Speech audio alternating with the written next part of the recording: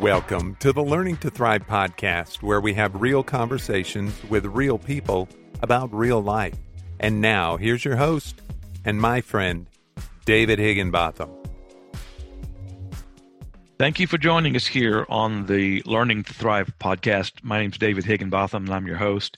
I appreciate you taking some of your time to invest in the project that we're working on now, and that is having real conversations with real people about their real lives and about the journey that they're on and how they've been and hopefully and will continue to discover the grace and the mercy and the love and the peace of God right along the way. Right along the way when it's when it's blue skies, and right along the way when the storm comes. We just thank you for that, because those are the stories that we're sharing that are bringing encouragement and hope and blessing to people who are on the way themselves. You're going to encounter some challenges in the next week that you probably didn't anticipate. And the thing that we're trying to encourage you with is, through the stories that our friends are sharing, is that when those things happen, take hope, because God is right there with you.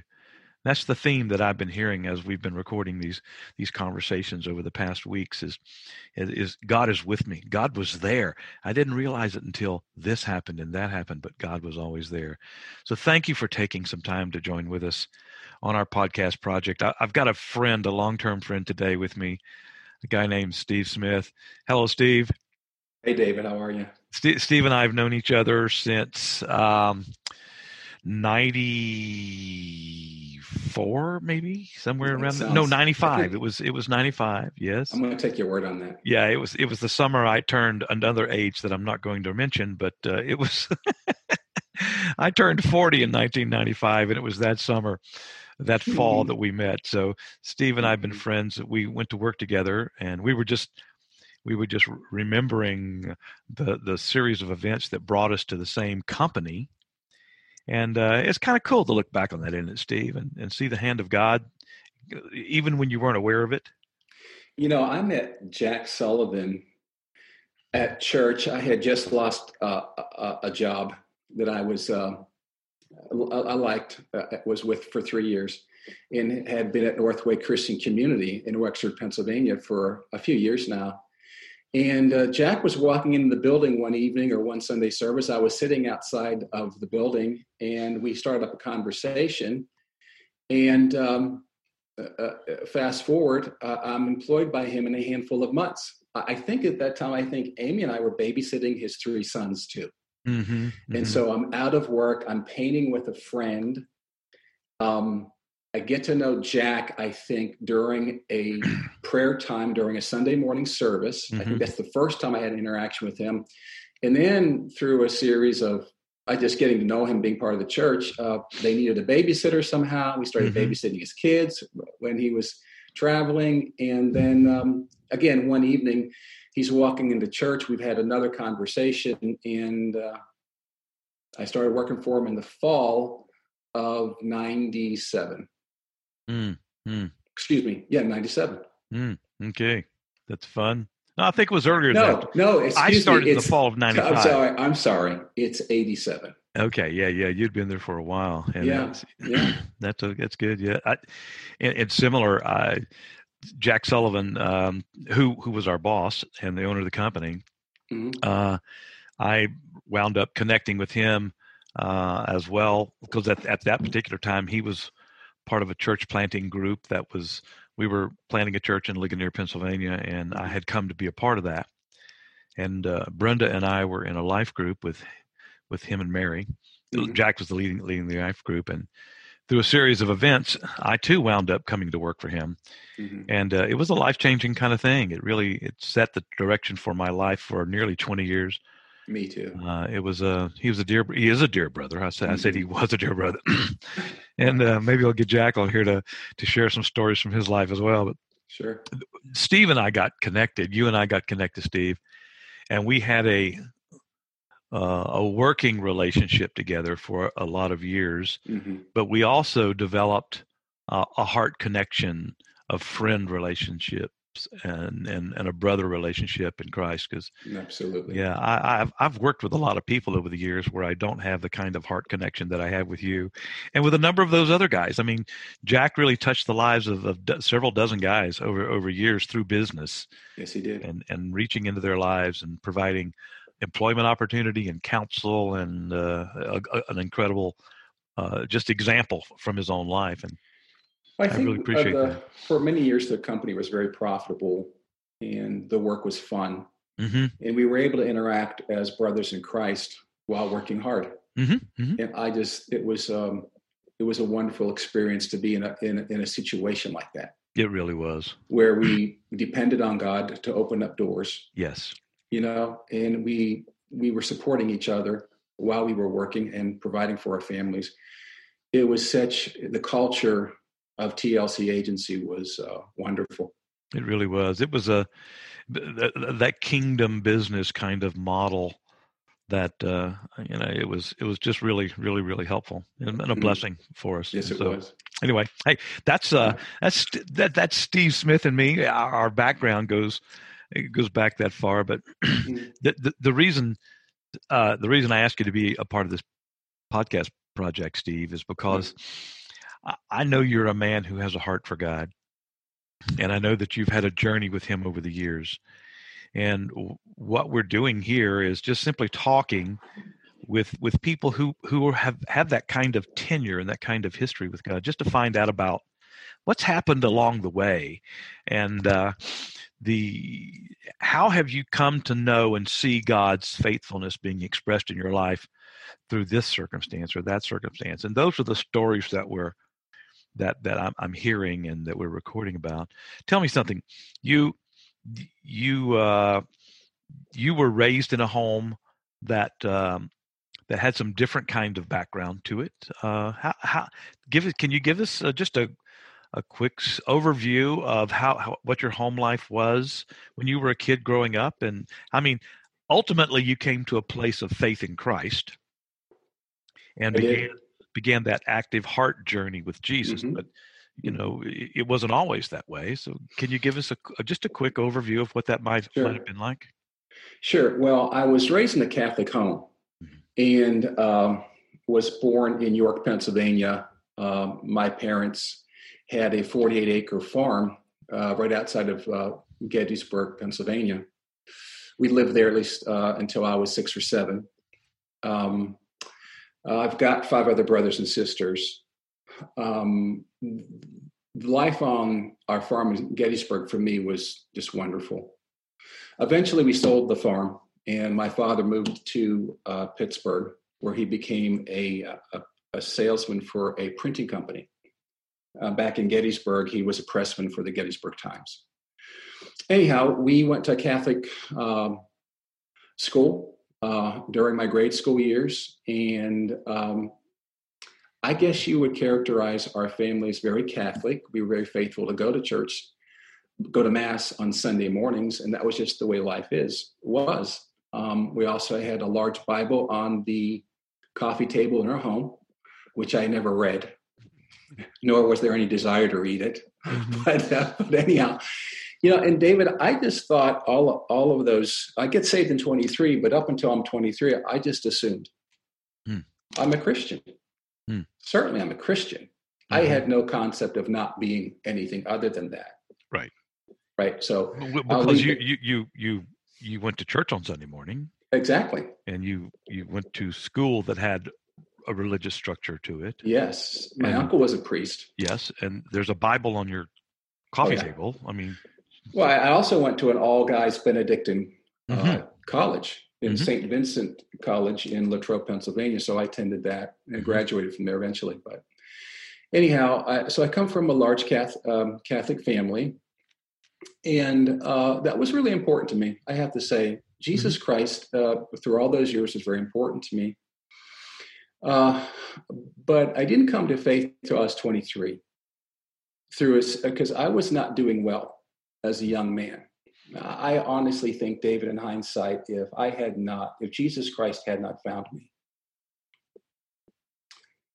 I just would have checked out. At some point in my early 20s. What do you mean checked out, Steve? I think that at the time I'm saved, I'm very broken. Mm-hmm. Emotionally, physically. I've withdrawn from chiropractic school, and anxiety attacks, which we can talk about as we go along here. But I honestly think with the type of mental state I was in, emotional state I was in, I just think I would have checked out. I just think I would have taken my life. That's what I think. Yeah. Suicide. I don't know. I mean, I'll never know, right? Well, yeah, sure, and thankfully, that's true. Yeah. But so, I hear you. What I hear is you're sort of reconnecting with the depth of the brokenness that was there. It was there, life. And would you have characterized yourself as being hopeless, perhaps? Not necessarily. I wouldn't call it totally hopeless. But not hopeful. Not hopeful, by no means. Okay, yeah. By no means. So how did I get to the point where I'm 23 and broken? And so I think somebody seeing me at 23 years old, they wouldn't have seen the brokenness on my face. They wouldn't have seen it on the outside of me. And why is that? I would say I was a fit, clean-cut American kid. So not into drugs. Right. You know, I don't come from a home that's all broken. My home's not necessarily broken on the outside. It's just not. Right. You know, and so in that sense, if you were to look at me on the outside, I'm just a kid walking down the street. I'm okay. In his early 20s, going to school, or had been in school, and hardworking, moral, yeah, to a degree. But emotionally, I was pretty broken. And again, so how did I get there? Yeah. You know, if you would have talked to me, David, in my high school years, or any day while I was on campus in college, and you would have asked me, Steve, what do you want out of life? I would have answered that question immediately and clearly. I just want to be a husband and a father. That's all I wanted. I want to be a husband, and I want the opportunity, right, to be a father. Right. That was very important to me. Right. I would take time while during the years I was at St. Vincent College. We had a large Catholic. We called it a basilica. It's like a cathedral. And when I had time, I would sneak into there in the mornings, on the weekends. And I literally would spend hours there, flat on my back, on a back pew, staring up at the ceiling. It was a beautiful building. And I would just talk to God. I would just say, Lord, I'm really looking forward to be a husband and a father. Or, Lord, I'm struggling in this or that class. And I would just sit there and talk. But this was kind of like my pattern. Even when we lived on our farm in Gettysburg, I would literally spend hours flat on my back in our yard with my dog Sam next to me, and I would just look up at the clouds, and I would spend the day looking at figures in the clouds. I in that sense, that was just my temperament. I'd like going away, enjoyed God's creation, but I would spend time again in college. I would take time, and I would want to talk to God. Anyhow, with that being said, now the other part of the dynamic that's going on here is the background of my family. My mother got involved in the New Age movement very deeply while I'm in high school, grade school, high school, and all of that. And, through the books that she had given to me, through her influence on our family, I learned to, quote, pray, but it wasn't really, you call it meditation. Okay, so this sounds kind of odd. So between my time on the pews in the basilica, and me just, quote, meditating, right, I was praying or communicating to the God that I knew at the time, right. But here I am. One day, I'm a freshman.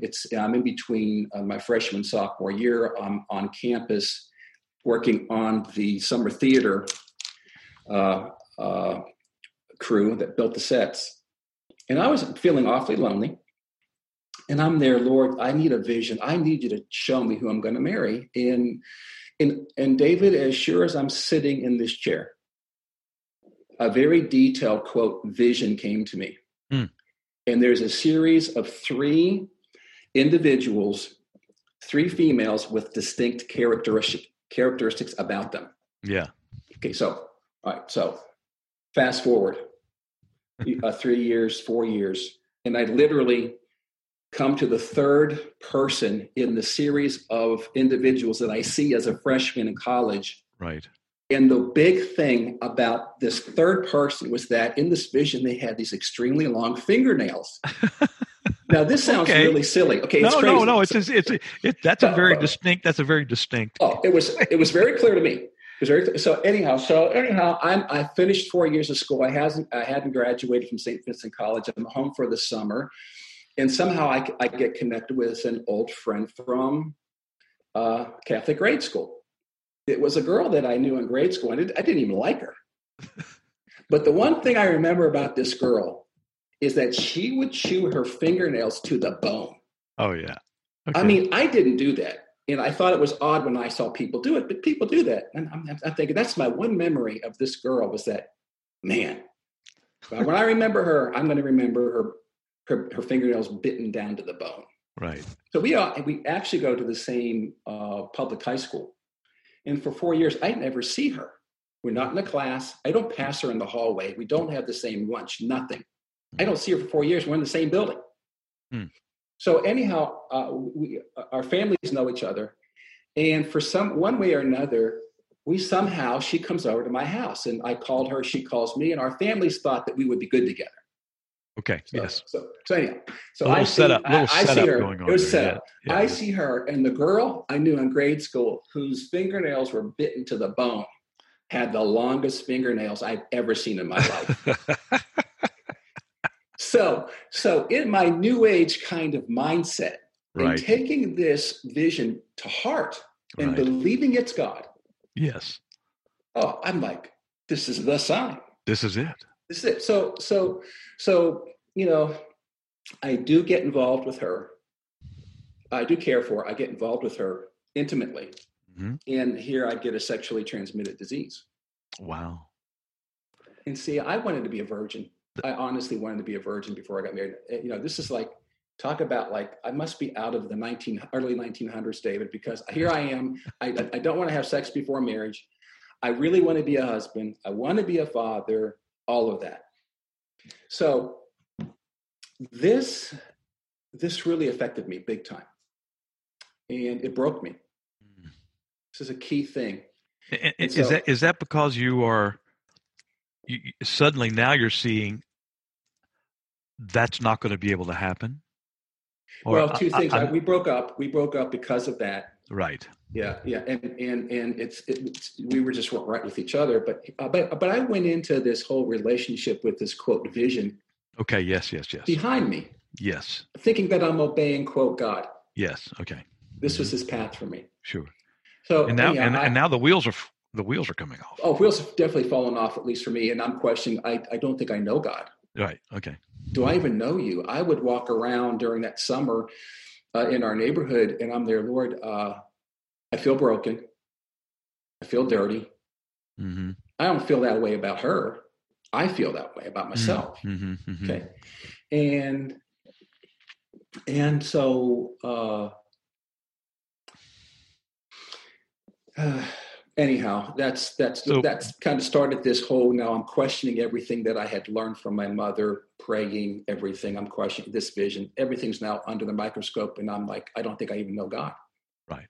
And so that event or that summer, the things that happened there, sure. This vision that you've gotten, sure. This belief that, okay, this is the trajectory of my life. It's going to be with this girl, and yes. These things.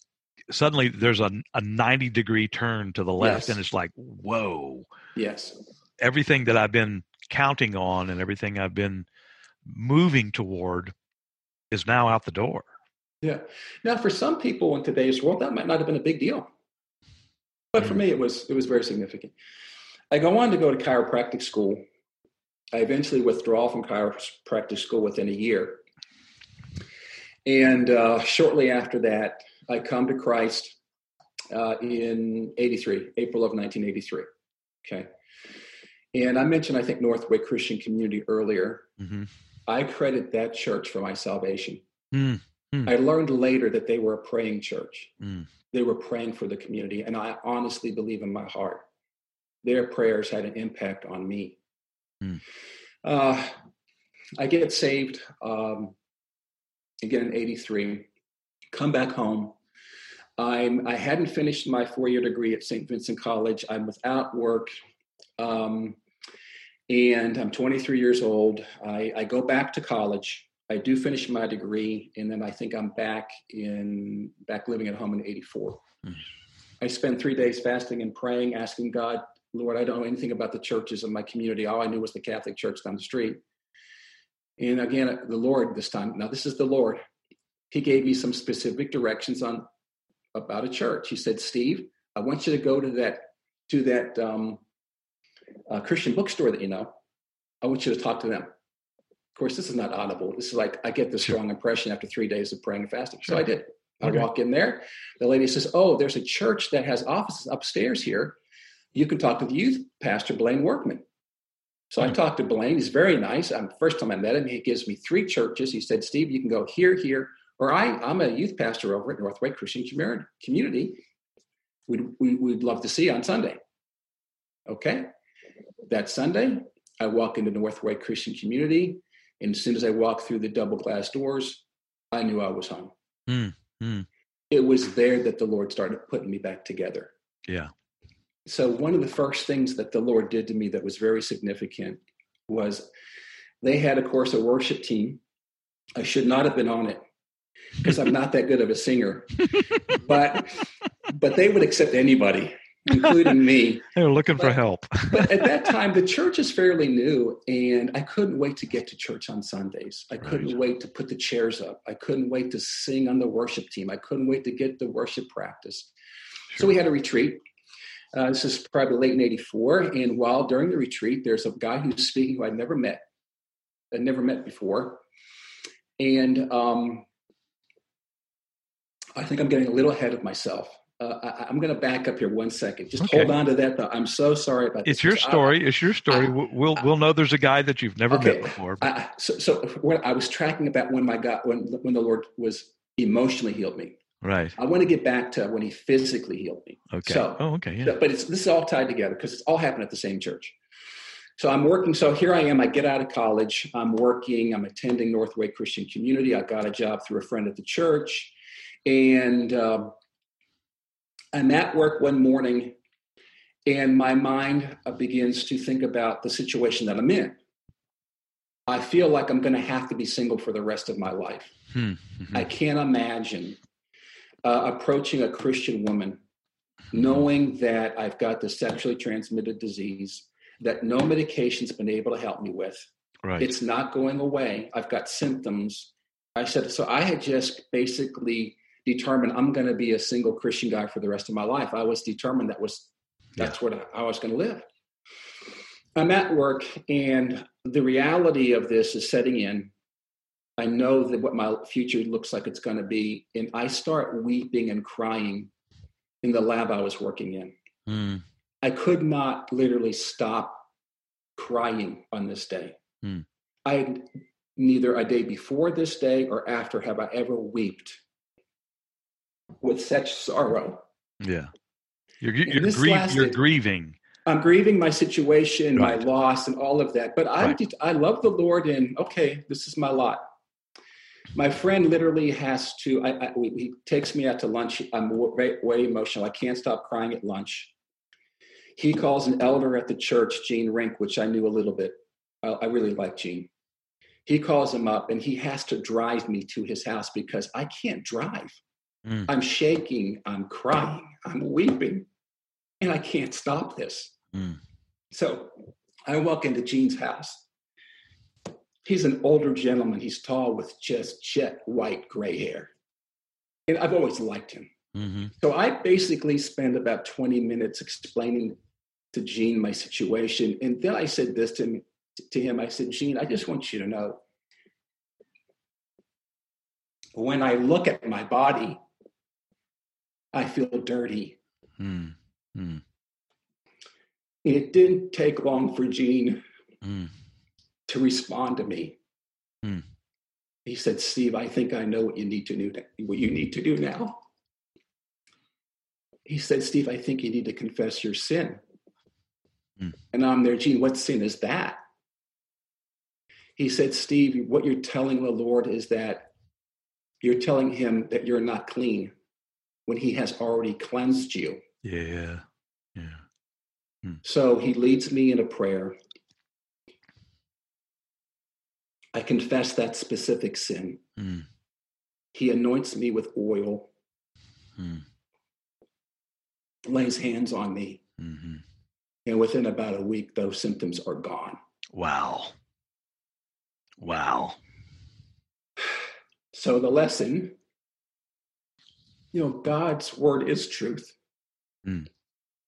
And I think the reality of Jesus' ability to cleanse a sinner and say you are cleansed, it's true.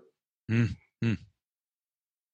And my confession back to him that I wasn't right. Mm. Now, it was an honest confession. Of course. But it was an error. Right. It was not the truth of who I was in Christ now. You were convinced one thing is true because that's all that your mind could imagine. Mm-hmm. And in doing so, you were not embracing what God has said is true. Yes. That's established forever and for eternity. Mm-hmm. And so your heart and your mind was embracing the lie that was labeled true for you. And you were not embracing the truth because it hadn't penetrated into your mind and into your heart. Yeah. I see the Lord's wisdom in this day. Mm. He brought this emotion up in me. Yeah. His Holy Spirit did that. Absolutely. He drew me to Gene. Right. And it was like, talk about a lesson learned. Mm. And so I think if I'm healed without admitting that, I don't understand the cross like I should. Well, anyhow, I don't think any of us understand the cross like we should. We have limited ability to understand, but God's grace and His mercy and His love and His peace still abides with us, and even then. But you and I were talking before we started recording about how clarity really only comes with hindsight. Mm-hmm. And, and even though at the time you weren't able to say, oh, wow, this is the Holy Spirit that's working. I didn't know. Bringing me to this place. Oh, this is God's grace. It's leading me to this elder, this brother who is mature and has insight and is able to help. You weren't able to see any of those things along the way. Mm-mm. But in looking back, you're able to see, wow, God was involved in a very personal and guiding way, even though I was completely unconscious to the whole thing. And that's a powerful testimony, Steve. That just because you said another thing that's just really, really important. I don't think that you were speaking of yourself, that we understand the cross very well. We don't understand the cross as well as we should. And we don't understand forgiveness as well as we should. And you and I, at some point in the future, perhaps in the near future, need to have a conversation that we record and talk about the broader issue of forgiveness. Because both of us have walked through, and all of us in Christ have walked through those times when forgiveness was really the thing that we needed to experience and to receive. Not having understood or known that God had already provided it. So let's you and I plan to talk about that. I would love that. That's just a conversation between you and me. We won't record that part. No, it is because now take us on from there. That's a powerful thing. Yeah. What did you think when you began to see, wow, my body is healing? I had no idea God could do anything like that for me. As I said, I was convinced I was going to be single for the rest of my life. So I going back, I know I was relieved, number one, and I had some hope. So the other thing that the Lord did that was significant as far as putting my life back together was emotionally, right? So Yeah. So and going back now to this retreat with the worship team. So there's a speaker there. And I'm sorry for getting ahead of myself. Now we're back to the guy that you've never seen before. I'm back to the guy that I've never seen before, who's a guest speaker, and I think we probably had this retreat up near Somerset. I think that's where it was. And so the gentleman his name's Mark Chirona. And I didn't know him. He didn't know me. I'd never met this man before in my life. And so during the first session Friday night, it's like I'm all bent over. I'm in the front row. There's probably 50 of us there. In probably a small room. We have a time of worship, and then he speaks. And for the entire time he's speaking, I basically bent over with my face in my hands. And for the life of me, I don't even know why or what I was thinking of. But he stops whatever he was teaching that evening, and he comes over to me. I don't see him coming over to me. I'm like totally distracted, I think. And he says, "Let's pray for this brother." I don't know who he's talking about. And then he lays hands on me. Mm-hmm. So I'm bent over, his hands on my head. And he literally describes to the very words I would say what my relationship was with my father. So this is a new experience for me. I'm just 2-3 years as a Christian. And he said during his prayer, he said, "Steve, you've said this thing, quote, is impossible." That's exactly how I would describe my relationship with my father. I would tell the Lord, this relationship with my dad is impossible. Right. See, Dad, who I love, and he loved me. He was hard on me. Don't know why. My mother doesn't know why. But she said, "Steve, your father was particularly hard on you growing up."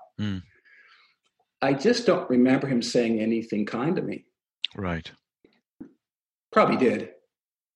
Probably typical kid. Right. You don't remember but those. Still. But I don't remember that. I just do remember all of the criticism. Yeah. My dad had the ability in my heart.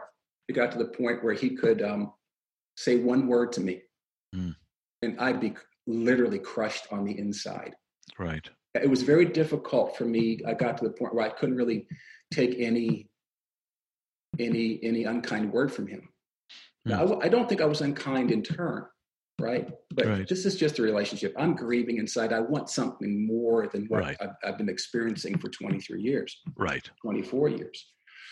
So anyhow, again, he prays for me. And David, I don't know how God does this. My heart was healed. Wow. And this is how it played itself out, though. But my heart was healed divinely that evening. The next time I saw my father, I had this love for him that I had never had before. The next time I saw him, I hugged him. And my dad didn't know how to react to that. And I told him I loved him, and it was sincere. Wow. Yes. And what's the great thing about this is that my dad wasn't changed at all. Right. The Lord changed me. Right. He changed my heart. He took all of the sorrow and grieving and disappointment and desire to want to have a relationship that would satisfy my soul with my father. Yes. And he took it all away. And so I can't explain it other than I was delivered from my father's ability to control me. Right. Not that he was doing it intentionally. It's just, it wasn't. Right. But I would, again, I was no longer, David, he didn't do this after this. He could have said anything to me now. Sure. I just would have loved him back. Right. So now I'm healed physically. I'm healed emotionally now. Because if I would have brought this into my marriage, all of that hurt and angst would have been brought into a relationship with a woman too. It was only after those two things did I feel the Holy Spirit release me to date and marry a woman. Those were key, fundamental, and I'm so thankful to God. The truth is, Steve, that we bring our past experience, we bring our mindsets and our perspectives, we bring our understandings, and we bring our brokenness into the marriage relationship. Mm-hmm. The man and the woman both bring those things together. And when there hasn't been at least the beginning of a journey of healing taking place in someone's life, and you have two people coming together trying to mesh all of these various elements together into one, it's no wonder the divorce rate is so high. Mm-hmm. It's no wonder that marriages break up at such an alarming rate, because it's a lot of work in the best of circumstances. Mm-hmm. But when you have that type of brokenness there on both parties, it's almost an impossible task. And apart from the grace and the mercy and the love and the peace of God being brought into that dynamic, it is an impossible task. We're asking people to do something they just simply are not capable of doing. Mm-hmm. And when there's this base level, core level unforgiveness, Yes. like you had with your father, like Yes. I had with my father, Mm-hmm. that dynamic feeds into every other relationship, and it spills over into that. Mm-hmm. And with me, it was an expression of anger. Mm-hmm. And with you, it would have been something else. It was something else. I mean, there's any number of ways we give expression to this, but it's there, and it just doesn't go away by itself. I think, David, that again, so why would I have checked out, right? Going back to before I get saved in April of 83, I'm 23. Yeah. I think that the relationship with my father, the way I saw myself physically and other things just mounted one on top of another. I know that there's probably a lot of people, circumstances just pile up. Sure. Oh, yeah. And there's no relief. And you get to a point where you think the only real relief is to just leave it all behind. Yeah. Just check out. Yeah. At least I won't feel the pain anymore. No, exactly. Exactly. So those two were significant. But I think what's really interesting is how I actually got saved the day I got saved. So now you know the backstory here, so I'm not going to take you all over the map of the United States of America between leaving chiropractic school and then getting saved in South Carolina. But so I find myself at a large church in South Carolina. Friends have asked me to join, to attend a service. There's an evangelist there. And I don't remember what he said, but at the end of the service, he says, "Would anybody like to be saved? Please come forward." And I thought, with sort of my new age mindset, well, sure, I'll try anything. Okay, sure. Yeah. Okay, if that's whatever you say, I'm going to come forward. So I start walking forward down to the platform, and there's a lot of people there. There's probably 100, 150 people there. And by the time I get there, there's probably 2 or 3 rows of people at the bottom of this platform. And so I think to myself, no, there's just no room here. I'll just go back to my seat. So I head back to my seat, and these 2 girls, they could have been angels. And I mean this. Yeah. I mean this.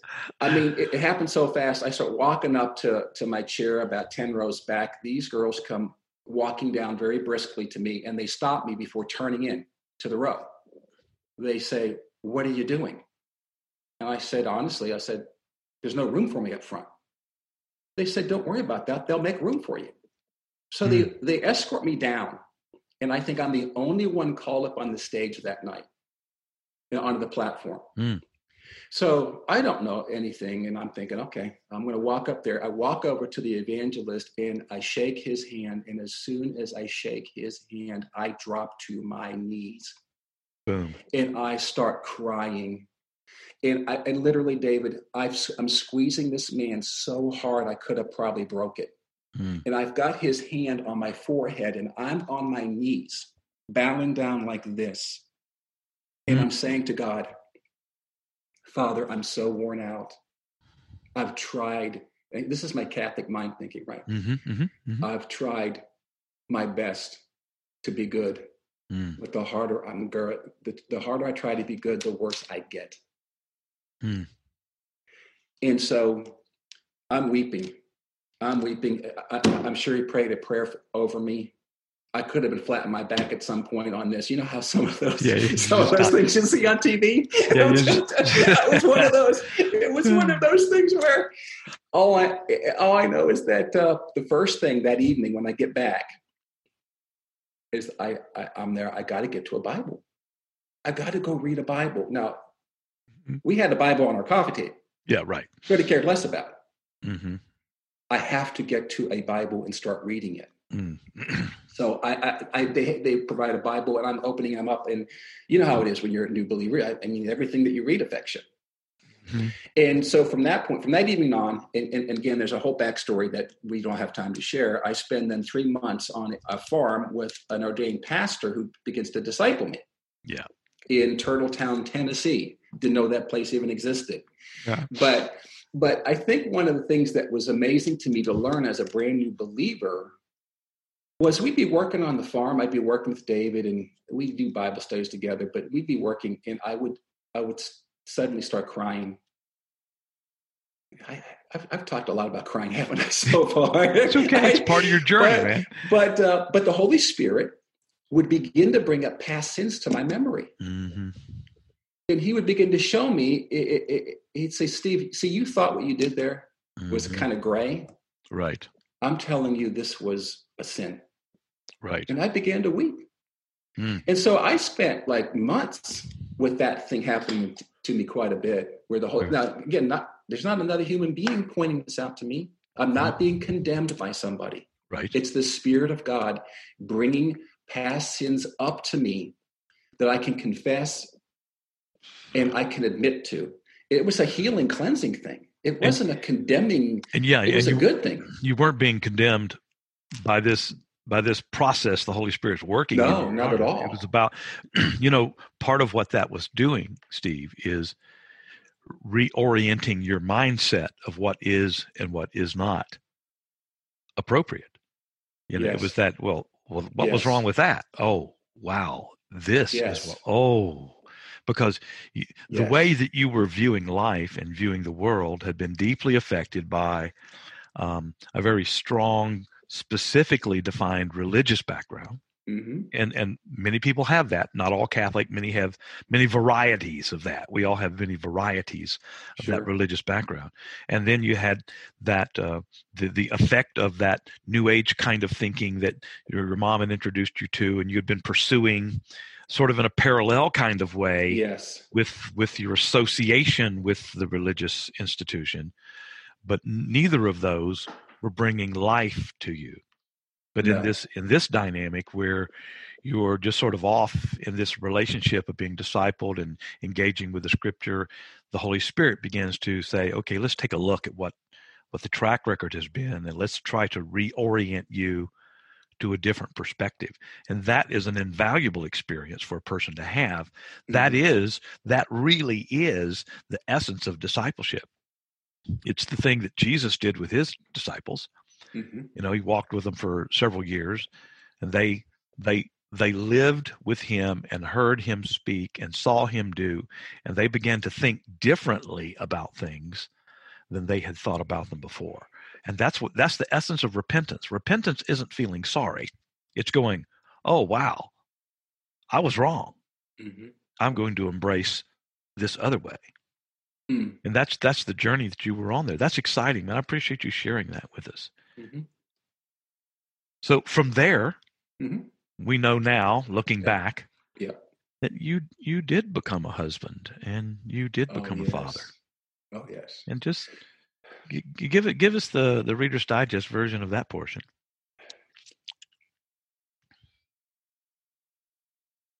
If you can. I understand. It's the joy of my life. Oh, it is, isn't it? So I've been married to Amy for, it'll be 34 years this December. I love her. Yeah. She's an amazing woman.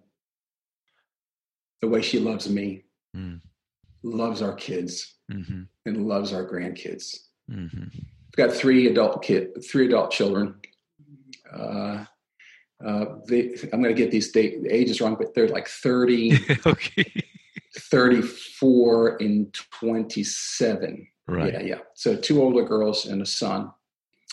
And, being a husband and a father, as much as I that is my dream, we all know this is very difficult. Learning to love your spouse and respect and through thick and thin, that's not easy. It's not easy. That'll put you on your knees. That'll put you in your prayer closet. Yes, it will. Kids, I think through my kids, you lay your life down emotionally. I have laid my life down financially for my family, right? So sure. It's just part of it. And in depending on your children, you may have to go through help with them. Mm-hmm. Yeah, sure. And I think the one thing in looking back now that they're all married and that is that we never stopped praying for them, Amy and I,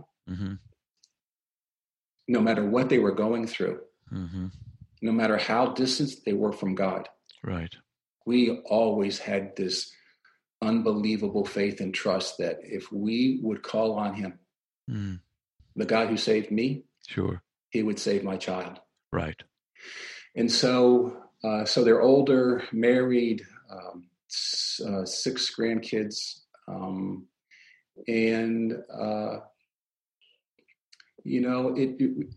Raising kids, you have to develop a godly patience immediately.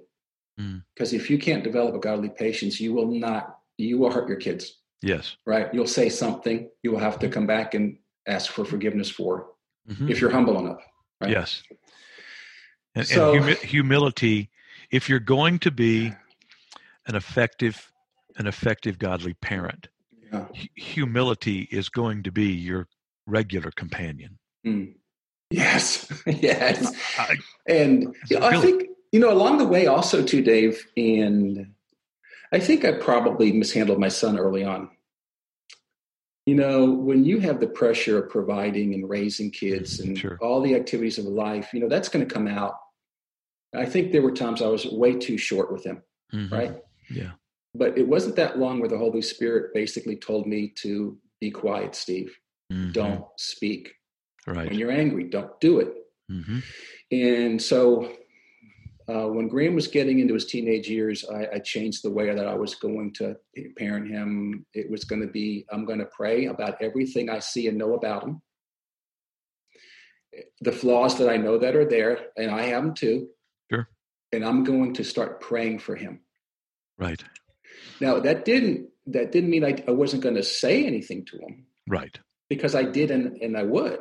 Right. It's just that it was amazing when I started praying for him. Right. God would open up these amazing opportunities to instruct him. And I could be very straight, but suddenly he was hearing me. He wasn't hearing me. He wasn't hearing me before. I was angry and he was probably just dismissing what I'm saying, or he's getting upset. Or defensive. Or defensive, exactly. Yeah, but when I started praying for him in particular, the other 2 girls we had different personalities in that.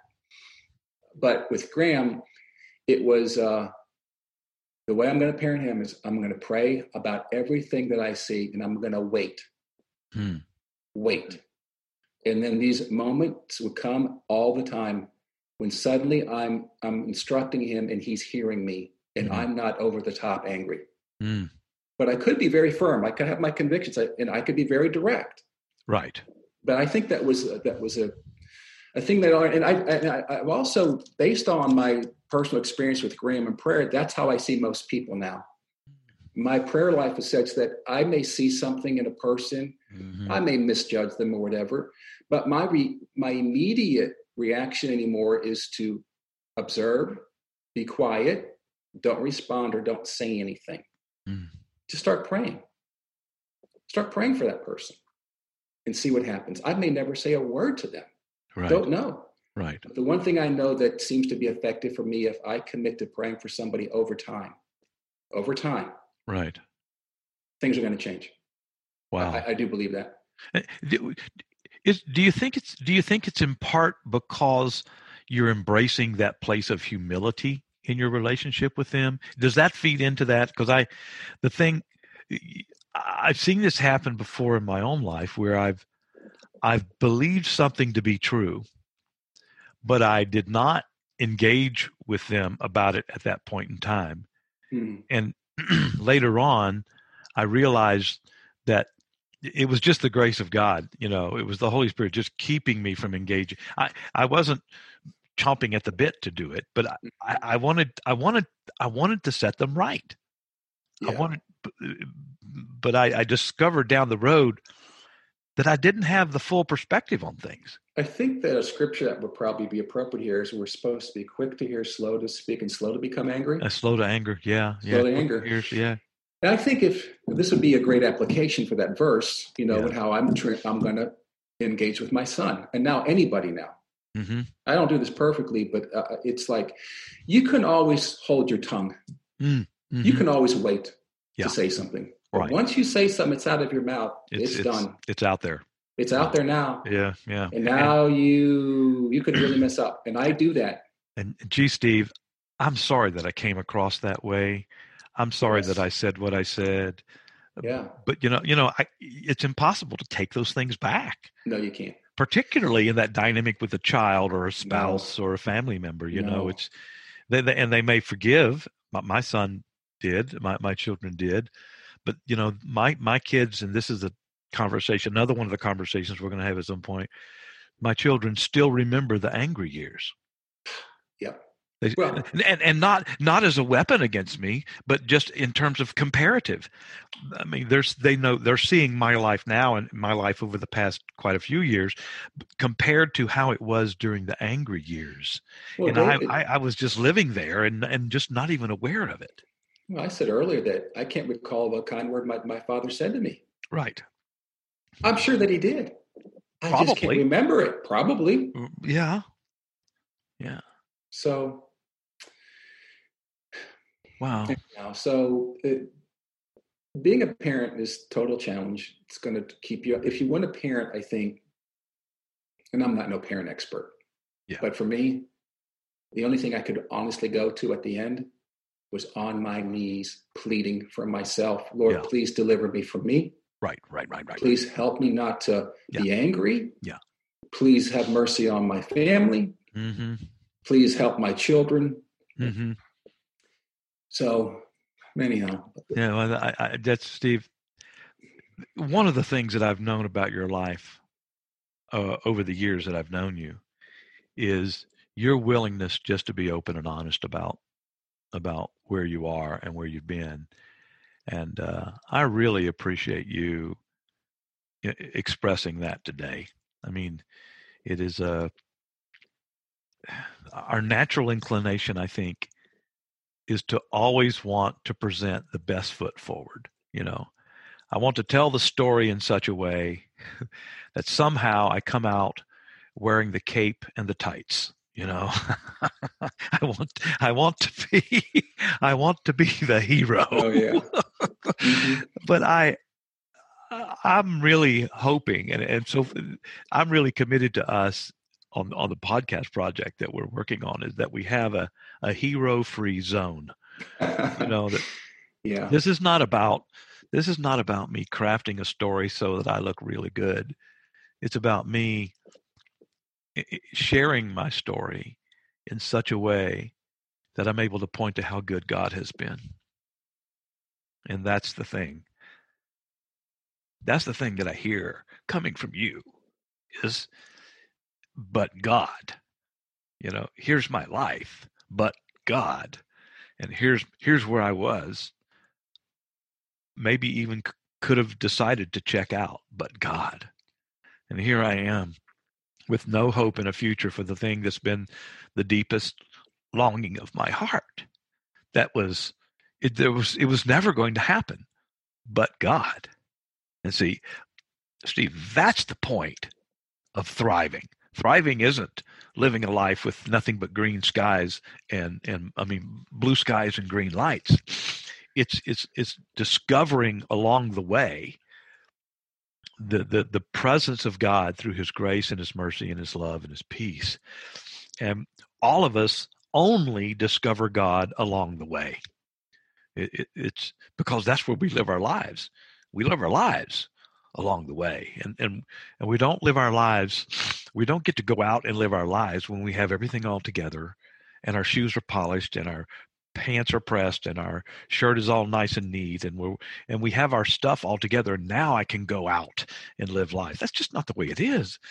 We're living life with our wrinkled clothes and our dirty t-shirt and our shoe is untied and our hair's messed up. I mean, that's along the way, my friend. And the blessing is that's where God meets us. God meets us along the way, and your story is just a wonderful example of that reality. But God meeting us along the way, buddy. And I know I just thank you so much for being willing to put it out there like that and to embrace humility, because one thing the scripture tells us is that God gives his grace to the ones who embrace humility. And so I just pray for his grace and his mercy and his love and his peace to be yours, as it has been in an ever-increasing amounts as you are able to receive more and more of it, buddy. And I know I could, you and I are seeing each other on the Zoom video. Sure. And our listeners aren't able to see that. Mm-hmm. But I know you and I are both in tears right now. Yes, we are. But it's because of the goodness of God. Mm-hmm. And the goodness of God that gets poured out in your life right along the way, man. What an example. This is so undeserving. Of course. So unearned. I could have never earned what I've experienced in my relationship with the Lord. Prior to being saved, I was trying to earn it. Sure. I mean, it did take me a couple of years to get past that mindset. But I do appreciate you, David Higginbotham. Hey, listen, I love you too, Steve. I love you, and I appreciate you helping me today share my story or share the Lord's work, what he's done. Well, your story is a blessing, and you have other blessings that are there in your heart, and we'll be talking about some of those things because, listen, the journey continues. Your life and my life and other people's lives, we are all learning to thrive. The mountaintop means nothing apart from the deepest, darkest valley. It is profound. It doesn't. And if we don't see both, we're missing out on the blessing, because both bring a blessing. Mm-hmm. Listen, thank you so much for your time, Steve. We've just been talking here for a long time, and that's okay. I just bless you, buddy. My best to your family, my best to Amy and to your kids. And until we talk again, I just want you to know I carry you in my heart, my friend. You too, David. God bless you. We'll talk again soon. Okay. All right. Bye-bye. Thank you for choosing the Learning to Thrive podcast. We hope you have been encouraged. Please check the show notes where you can learn more about today's episode. Give us a rating, tell your friends, and join us again next week. Together, we are learning to thrive.